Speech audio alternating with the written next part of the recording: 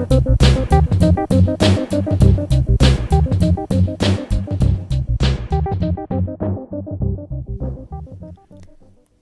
and welcome to this latest Merseywaves episode. We're hurtling rapidly towards Christmas and it's pretty hard to escape any of the festivities. Decorations are everywhere, the shops are packed, Christmas songs just seem to be blasting out wherever you go. It's a time of year we associate with happiness, overindulgence, family and friends. But for a large number of people it's anything but a magical time and can feel like the loneliest time of the year. Mind, the UK's leading mental health charity, found 1 in 10 people feel unable to cope at Christmas, and this figure triples if people already experience mental health problems. And shockingly, 1 in 20 people consider taking their own life as a direct result of the festive period. Today, we're talking to 3 people about mental health and asking them advice on how people can cope this Christmas. The panellists are Sally Laws, who delivers mindfulness training and is committed to making a difference. She has worked with Liverpool City Council in the Adult Learning Service and has also worked in job centres, prisons, hospitals and older people's groups. I think if we were honest, do any of us have that ideal Christmas? I don't know.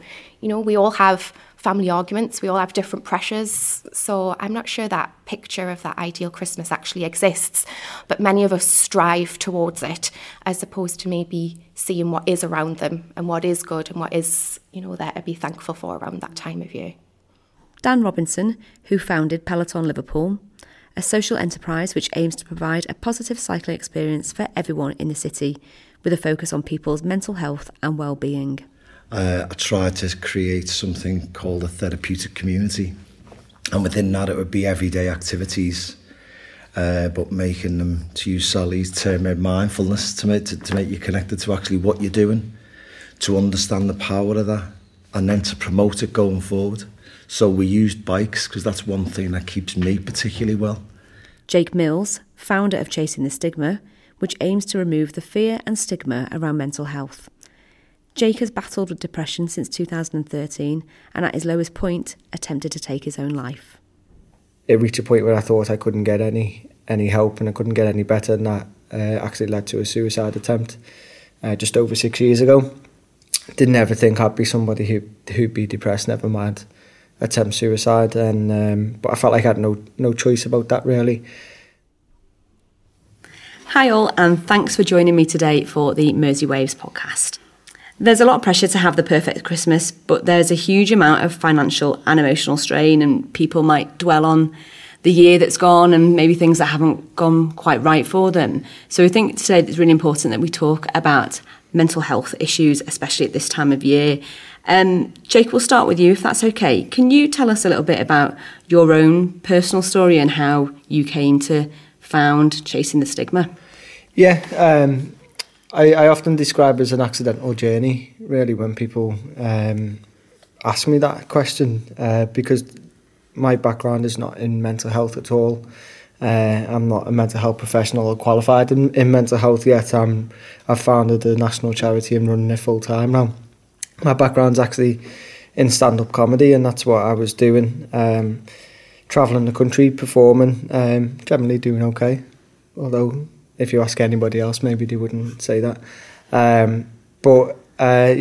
Just a pretty normal life, but then without really knowing anything about it, started to develop signs and symptoms of depression, but I didn't know what those signs and symptoms were, so I just bottled that up and thought, this is just something that everybody else is feeling, and other people are better at coping at it than I am.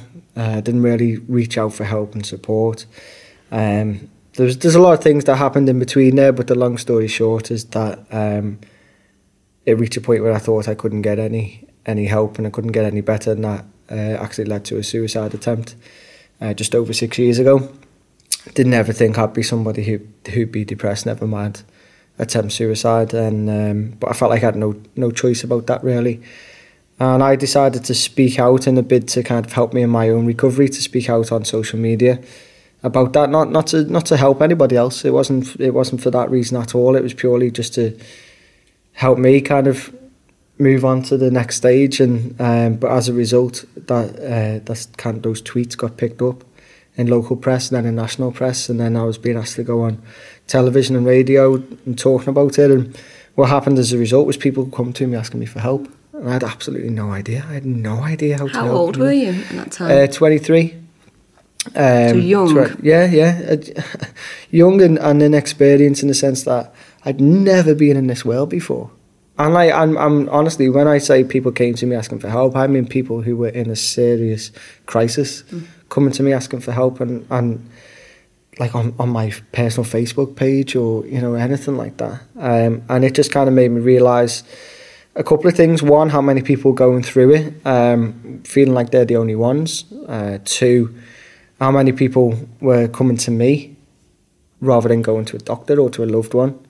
And three, that power of real life experience to say, I know, I understand. That's why they were coming to me, is because they was thinking, well, this is someone who's going to believe me.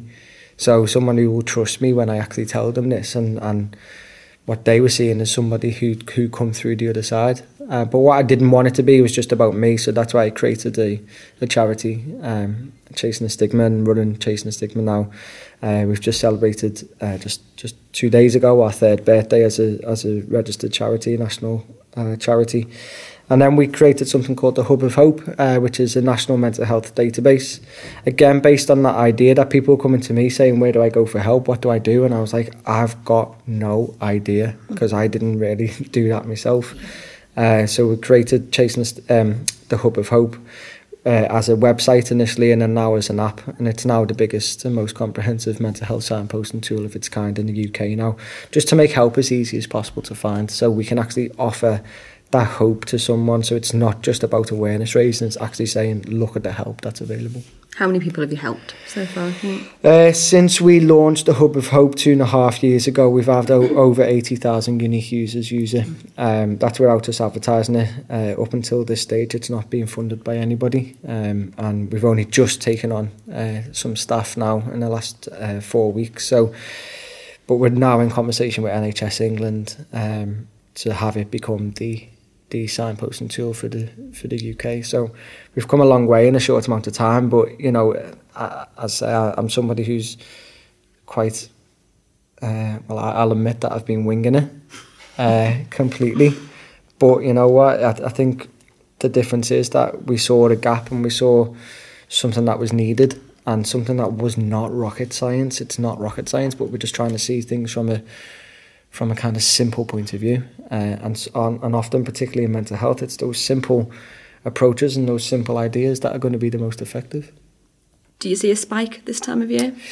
Yeah, I think the things that you've just talked about in terms of this time of year, and I think a big thing as well at this time of year is the lack of routine for people. Having a time off, not only the pressures of being with family and the pressures of presents and money and food and everything. If you think about mental health and mental illnesses from every aspect, Christmas is a difficult time of year, but also that lack of routine, and that kind of just being in a house, just not being able to go to work, not being able to go to your therapy or to your groups or whatever, is a big moment for people, and then facing another year. So it's a really, really difficult time of year for a lot of people, and this idea that we're pressured into having fun and being happy is not actually the reality. Sally, is this ringing bells with you? Is it familiar issues? Bells. Yeah.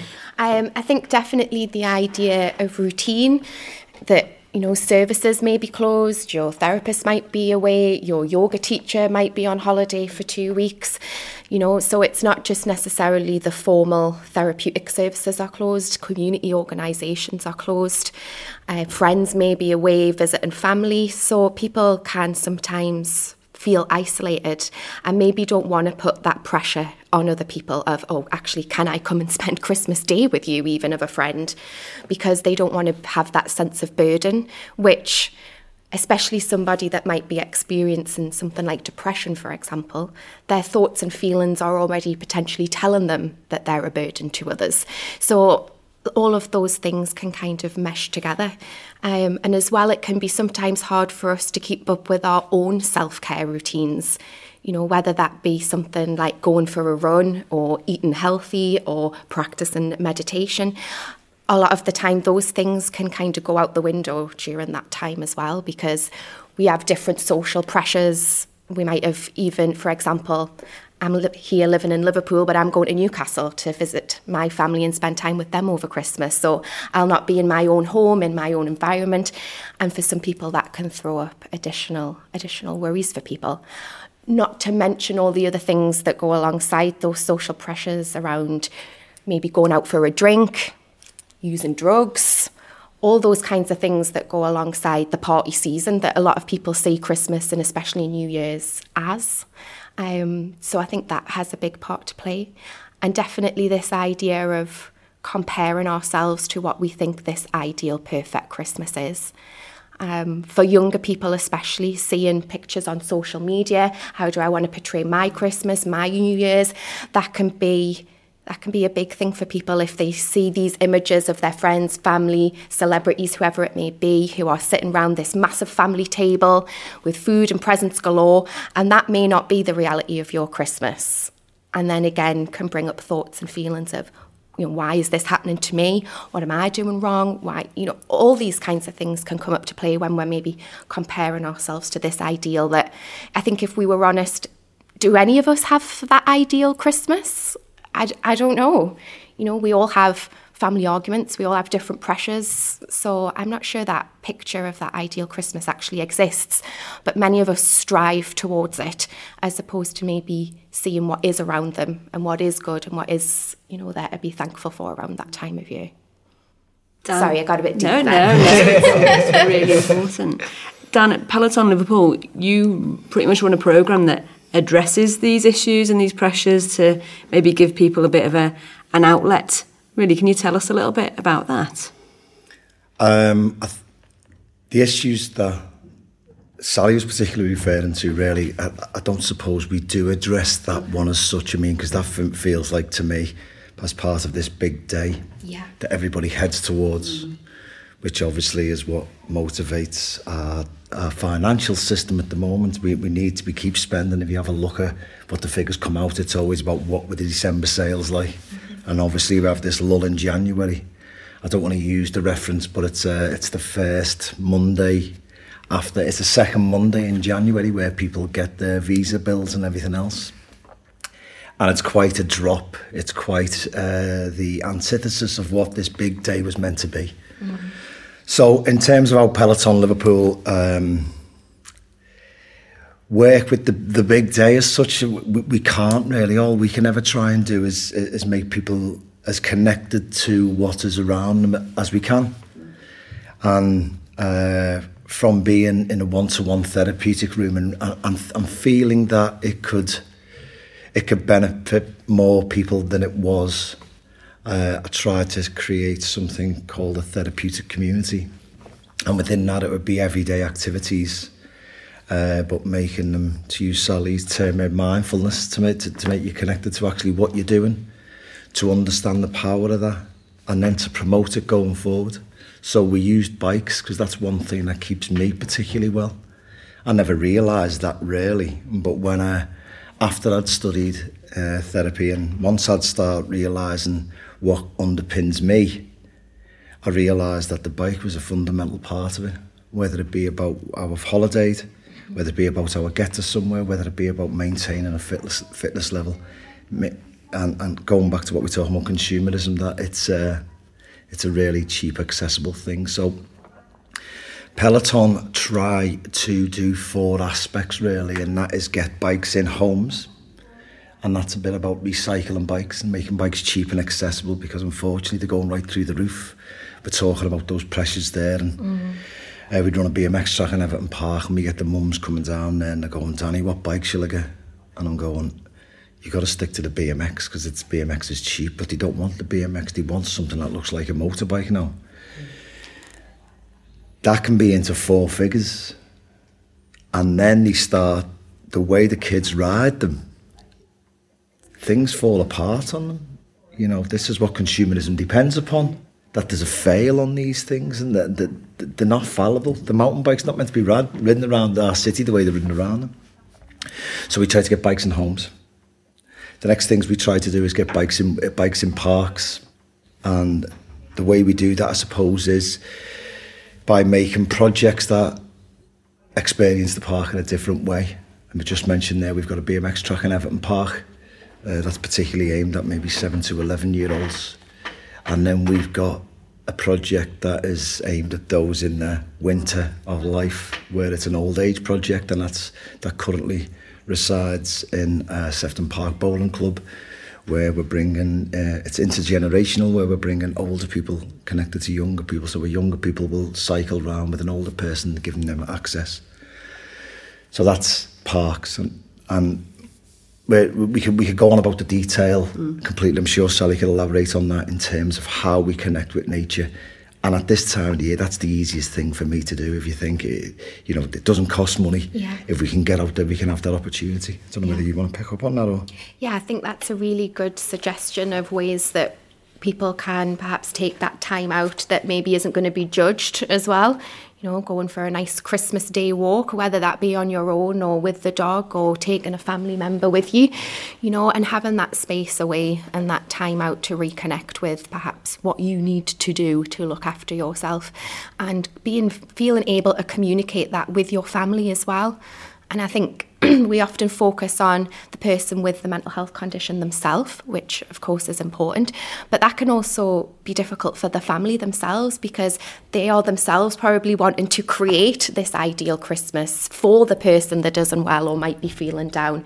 But actually that can almost have the opposite effect, that it then adds more pressure on for that person of, oh God, well, I don't feel happy, I don't feel positive, but this is what my family wants from me, and vice versa. So if we can communicate with the people we're spending that time with, I think that's a massive thing to do as well. And to have understanding on both sides that we both want things from this time of year, but can we meet in the middle somewhere to keep everybody on an even plateau, I guess. Do you work with an age range, or like a wide age range of people then, Dan? We like to coin that phrase, it sounds American, but cradle to grave, really. Okay. We're looking at creating a mini road system in Everton Park now, and that's going to be a project for toddlers, and hopefully and I suppose I haven't mentioned it yet, but with a blueprint of trying to increase capitals. I mean, we're speaking a language here where I need to have a break, I need to go to the park. A lot of the people that are living with it, and you'll know this, that they not even aware that they're feeling depressed or they're feeling like they need that time out or whatever. And I suppose that's why I try to make therapy without the language of therapy. Mm-hmm.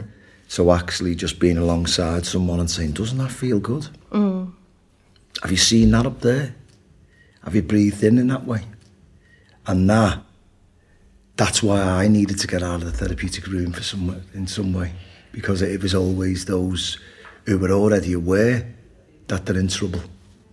Yeah, and this is the thing, and this is the way that it needs to move anyway, generally across the country, is looking at alternative methods of support and alternative methods of therapy, if that's what you want to call it, because it doesn't have to be a one-size-fits-all approach that it currently is within the NHS system. And I know the NHS are looking at different things, like looking into social prescribing, but that's exactly what is needed, is looking at these type of support that you're talking about there, actually talking to people on their level, on a person-led approach, to say what would work for you, what are you interested in, because that's how you're going to get the best out of any type of therapy and support. And it's about intervention, having it as part of your day-to-day, looking after your mental health and your mental well-being. When it's good, that's going to make it a lot easier to look after if it's bad.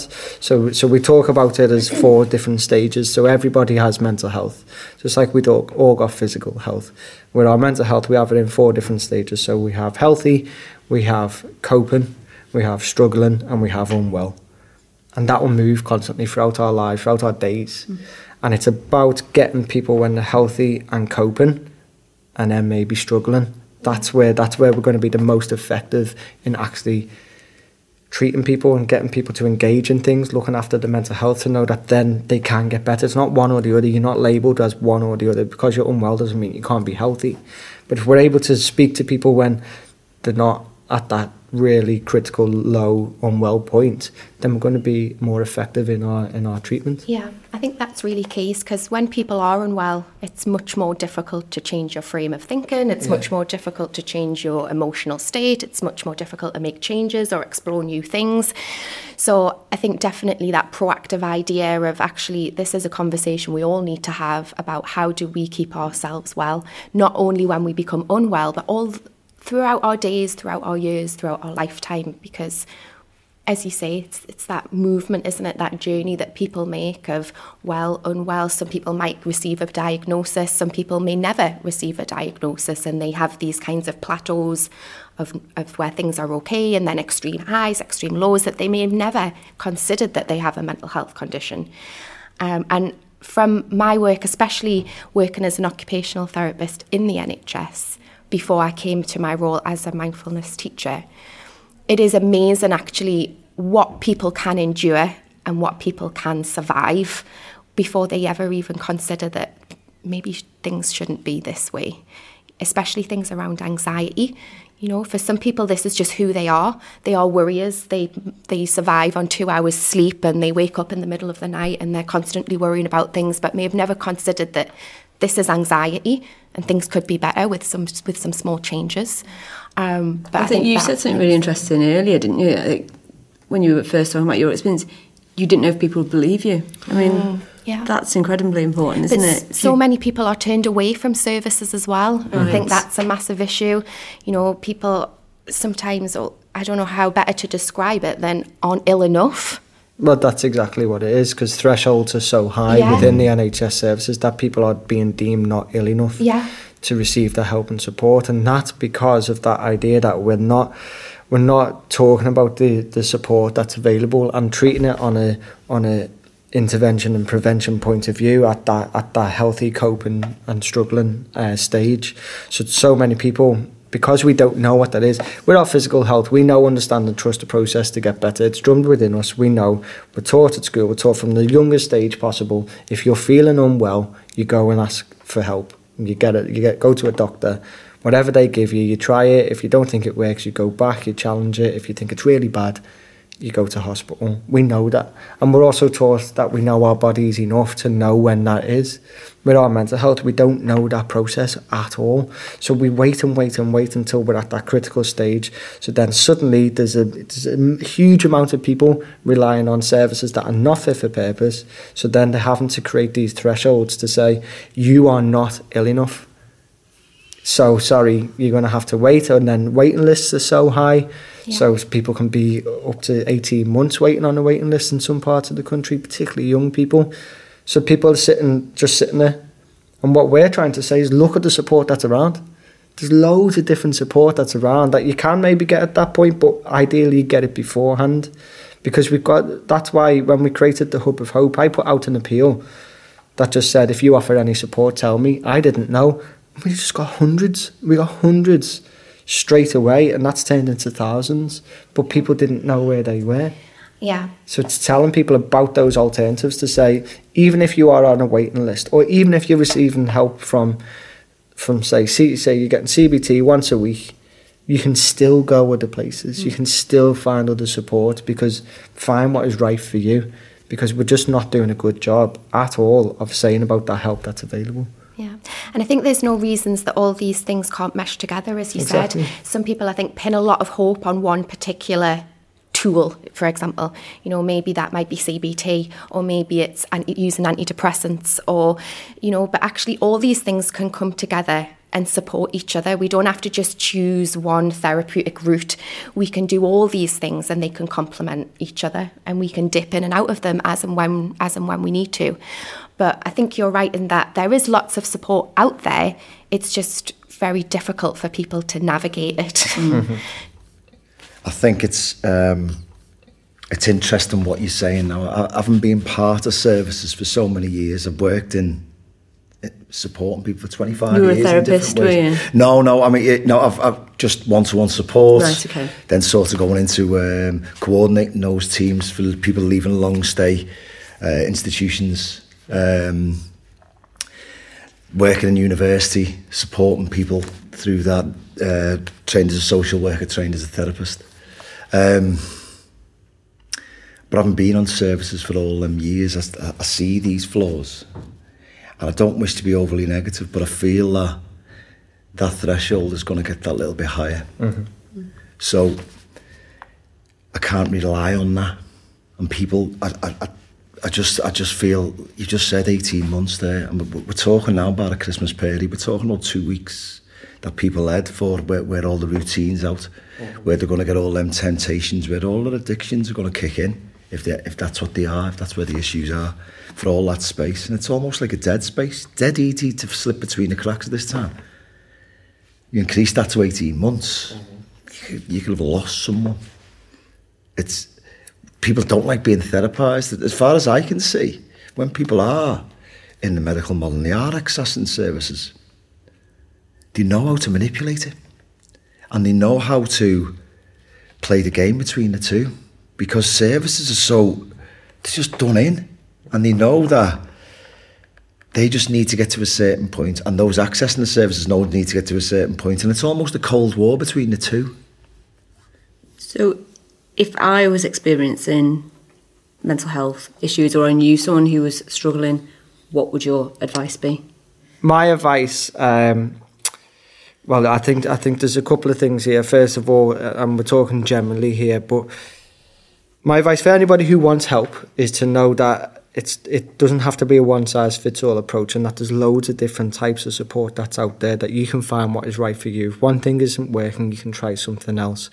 As I said, we've created the Hub of Hope, which is a free downloadable app and a free website at hubofhope.co.uk to make these types of help and support available for you to find what is right for you. We've got a crisis text line as well, which anyone can text HOPE to 85258. Any time of the year, any day, any time, 24 hours a day, to receive free confidential support. That won't show up on phone bills or anything like that, and that's in partnership with the Royal Foundation's Shout and Crisis Text line. And it's to be aware of the help that's available, and not to feel like you can't or you don't deserve to access that. You do. Everybody deserves to access help and support in the same way that we would with any other condition at all. I didn't feel like I should. I didn't feel like that I was qualified enough or I was bad enough. Comparing myself to others, comparing my situation with other people and thinking, well, my job or my life is good and my job is good. It doesn't matter. Anybody can struggle with their mental health at any point. So kind of just giving yourself that chance and giving yourself that break to say, yeah, you can access that help and support, but importantly doing it at an earliest possible stage. Sally? I think the best thing I can say is to not see self-care as some sort of elusive idea or some treat that we have for ourselves. We can see self-care, whether that be talking to a friend or, in my case, practicing mindfulness, as part of our daily routine. In the same way that I get up and brush my teeth, I wash my hair, I eat a lunch and a dinner, I can also have self-care as part of that daily thing that I do to look after myself. And I think sometimes we can have this almost guilt of taking time for ourselves. You know, if we feel like, as you say, that, oh, well, life's good for me, so why do I feel this way? You know, things are so much more difficult for other people. Why do I have a right to feel down or to feel anxious? Or that, you know, we should be prioritising time for others as opposed to ourselves. We can, you know, that self-critical voice comes into play. And if we can just quiet that down and take that time, get respite from that critical voice. And as I say, see it as part of our daily part of our life, not some sort of treat that we can sometimes make time for and other times not. I say in my classes quite regularly, if you have the time to browse Netflix for 15 minutes to decide what to watch, you can practice meditation or any type of self-care for 15 minutes in your day. Dan, would you be telling people to get on their bike? Yeah. I mean, again, the bike's a metaphor because it's easily accessible. it's got a number of elements to it in terms of basic mechanics, in terms of being cheap and everything. But really, it's going alongside what Sally says, really. I think the one thing I would say, because we're talking about this time of year, a lot of us live in terraced houses, and terraced houses, they're almost a metaphor, really, because they all rely on each other. So once one terraced house starts to lose its gutter, and it'll continue all the way down. And we live in streets. Once we realise that we're out of our house, we live in streets. And we get a lot of cards through at the moment from people who we don't know. And I think there's something about that. It can be a twist of fate this time of year. So actually, instead of having cards, maybe if you can go and knock on someone's house, knock on the door and go round as that routine, I'll pass you the card and knock it on and just say hello for them 2 minutes. That might start something. It might be a catalyst for the smile the next time, and build it up like that, because then our streets can look after ourselves. So there's 24 people in our road. If one knows about that hub, then that can be passed on there. But first of all, we need to be doing is just getting aware of ourselves, and then reaching out to others to find out what is the norm. So I think that's what I would do, try and connect with our local streets at this minute. Just a smile, just a wave at next door's dog or something, anything, stroke the cat. Yeah, I always wave at dogs though. I'm glad that you said that. Yeah. Just led on to little dog over there. What I would just add as well is that your Christmas can be whatever you want it to be. Yeah. Doesn't matter what you're expected to do. Doesn't matter about the pressure that other people put you on. It's whatever you want it to be, in whatever capacity that is. You don't have to do anything that you don't want to do. So make it the best for you, not for anybody else. That sounds like pretty good advice to me, to be honest. Thank you very much for taking part in today's episode, and I'd like to wish you a very happy and healthy Christmas and 2020. Thank you very much. Thanks. Thank you. Thank you for listening to this episode, and we hope that if you or someone you know is struggling with mental health issues, you can take on board the advice given by today's panel. The important message is, please don't suffer in silence. There are people and agencies out there to help you. Please subscribe to the Mersey Waves podcast so you don't miss out on any episodes. And if you want to get in touch, why not drop us an email to hello@merseywaves.co.uk.